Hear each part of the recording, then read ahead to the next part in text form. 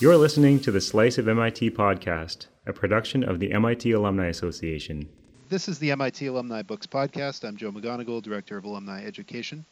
Joining me is M. Henry Hines, MIT Class of 1967. His recent book, First to File, Patents for Today's Scientist and Engineer, was published last fall. The book is every basement tinkerer, ambitious startup employee, and IP-minded CEO's best friend. It is his third book. Hines lives in San Francisco, where he practiced law for 4 decades, and now in semi-retirement, consults and writes. Henry Hines, thanks for joining me. Why did you choose to write this book last fall? Oh, well, this book came out about a year after the America Invents Act, and that was one of the biggest changes in patent law that came around in a long time. In fact, the most comprehensive set of changes since 1952. And that was 70 years ago.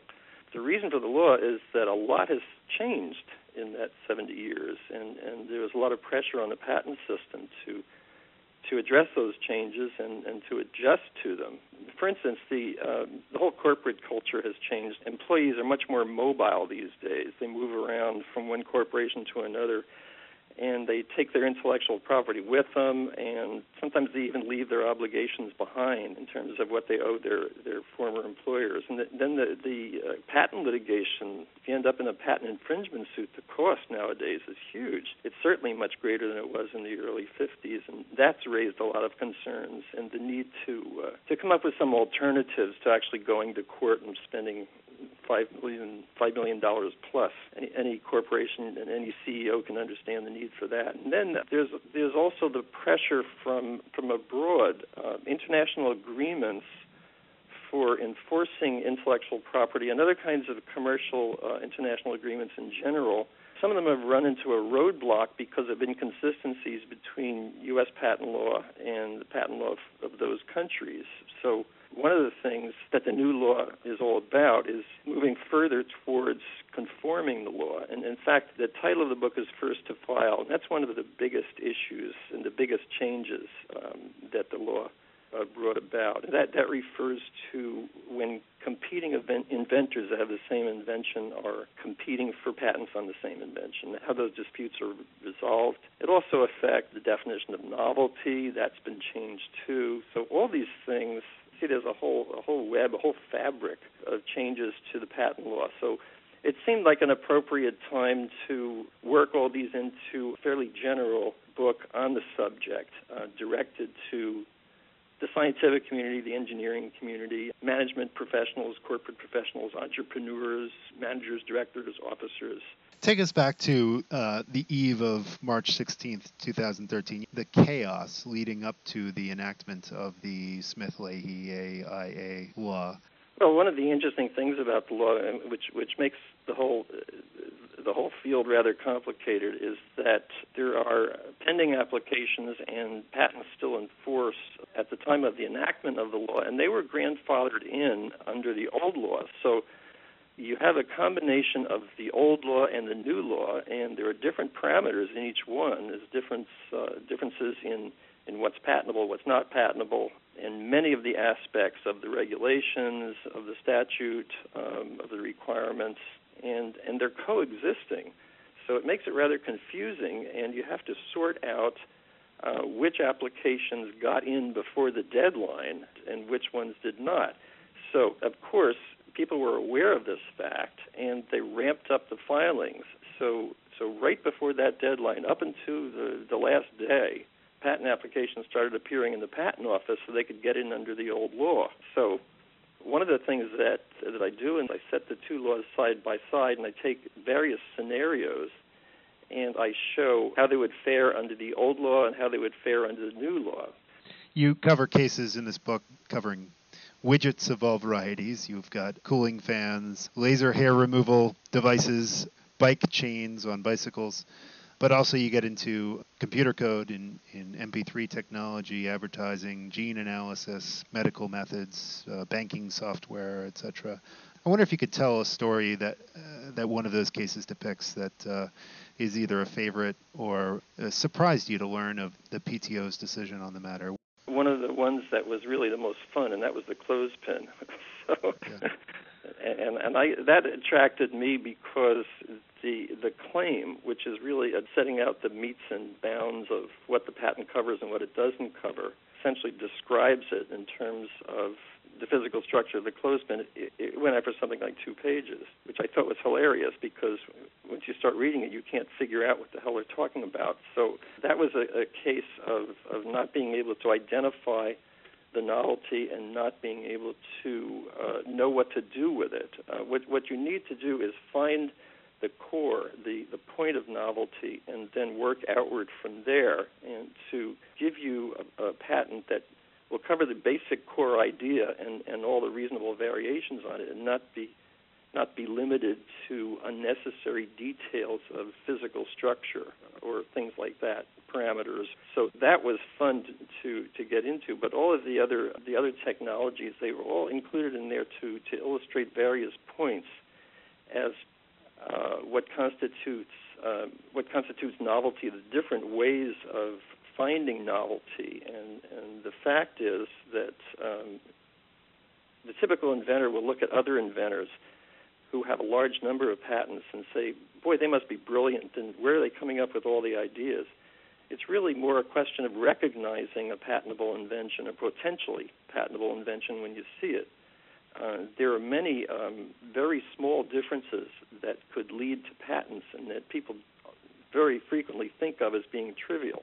Very valuable, particularly when you're working up a corporate patent portfolio or any kind of patent position for a startup to work up an intellectual property estate, to identify and find these things. And because most of the time they're right under your nose, and the typical experience of working in a laboratory, working in a garage or whatever, working with your coworkers, discussing with your advisors, with your managers, and you're coming up with these new ideas every day. A creative way of approaching this is to understand the various different things that the Patent Office recognizes as novelty.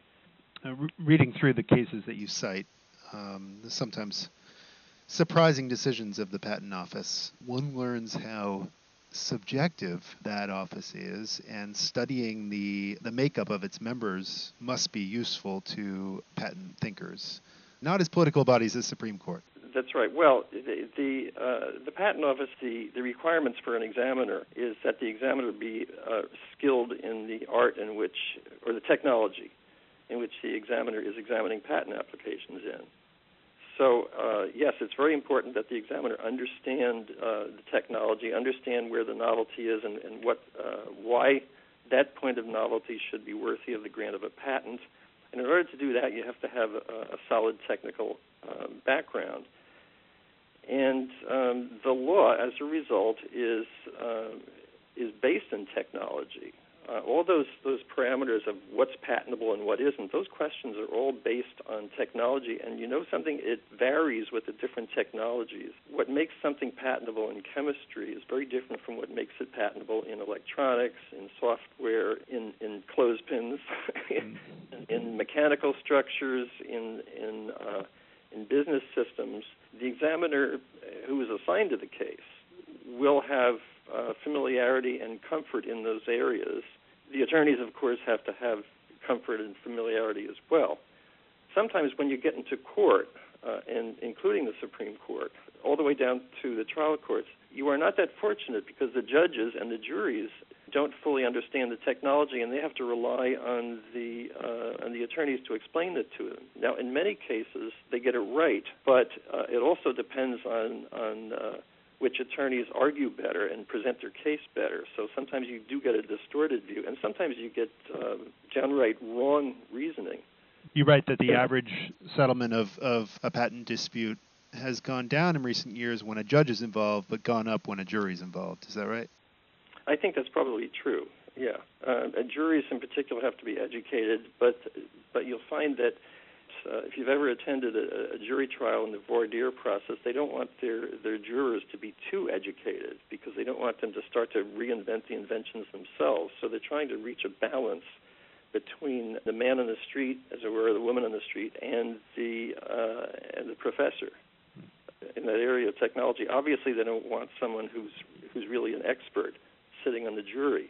but they don't want someone who is who's totally at sea in the technology. In any case, the jury has to be educated, so they need someone who's a quick study.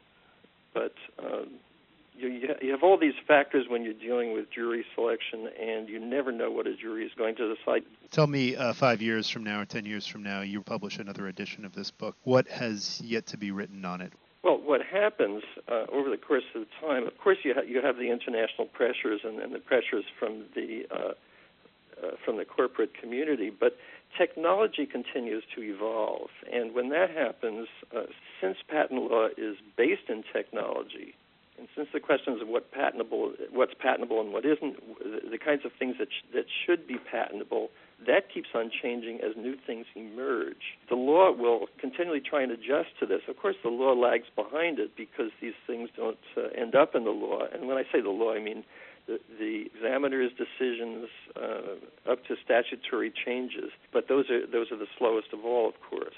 So these developments are all vetted through the courts, and you get to read the arguments that are made. And I read court decisions all the time. Some of them are just wonderful and fascinating. But what happens is the laws evolve, and the new technologies work their way into the patent laws and public policy considerations about patents. There's a whole chapter in this book, of course, on subject matter eligibility, the question of getting your foot in the door in the first place. Will they even consider a patent on this type of subject matter? Business methods, for instance, that was very controversial when that first came through. Manipulating the genes in one's body and various ways of testing genes to determine aberrations and all those fascinating things that really keep on developing. It represents some great breakthroughs in medical science, but raise these questions in patent law. Will we see more companies like Tesla, which gained all sorts of news last year for opening up its patents on the Model S electric car? And was that a press stunt? I don't think we know. It's one or the other. The pressure on corporations or on any patent holder that holds a monopoly on something is great. The more valuable the monopoly is, of course, and the bigger the portfolio of patents. And there's public policy, there's public relations, there's all kinds of implications there that affect how a company is viewed by the public and by the industry. Decisions are made with all those considerations in mind, and I think we've seen quite a few, and we're probably going to see a lot more decisions that we haven't even thought about yet. There is a movement that patents are too strong, they give too much power. The Apple decision was really a lawsuit relating to cell phones with rounded corners. That certainly raised a lot of eyebrows, and that, of course, it went on for many, many years. It ran into a huge amount of money, both in the legal fees and in the verdict. So people look at this and wonder, what are they thinking? How could they have patented this? It's a fascinating, wonderful field, and the fact that it is kind of the intersection between technology and industry and business decisions. So, there'll be no shortage of reading for you in the years to come. How is your MIT education alive in this book? It certainly is. I'll tell you, it's not only in writing the book, but in practicing patent law. The one thing that you need, of course, as I mentioned earlier, whether you're an examiner or a patent attorney, you need to have a fairly solid background in the basics, and MIT supplies that.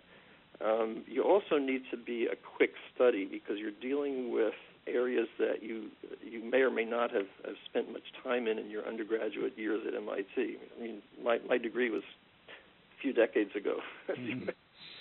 And you're dealing with new technology. You're dealing with some cutting-edge stuff. So I use my MIT textbooks on various occasions throughout this process. And almost 50 years later. Yeah, quite a few years later. They're still good. Tell me what else, though, speaking of reading, is on your nightstand right now.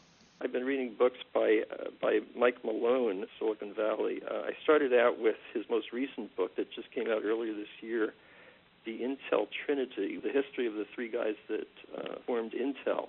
the whole history of the company and how its business decisions that they made and mistakes that they made and what they dealt with them. And then I went to one of his earlier books entitled The Microprocessor, A Biography. That's a little bit of a dinosaur because it was published in 95, but still there was a great deal that happened up to that time in terms of the development of the technology, and he goes into wonderful detail in it there. The next thing that I have on my list, since I'm on this Silicon Valley kick, is a biography of Steve Jobs by Isaacson. I'll be reading that over the next few weeks. Henry Hines' latest book, First to File, Patents for Today's Scientist and Engineer, is now available online or at your favorite local bookstore. Dr. Hines, thanks for joining me. My pleasure.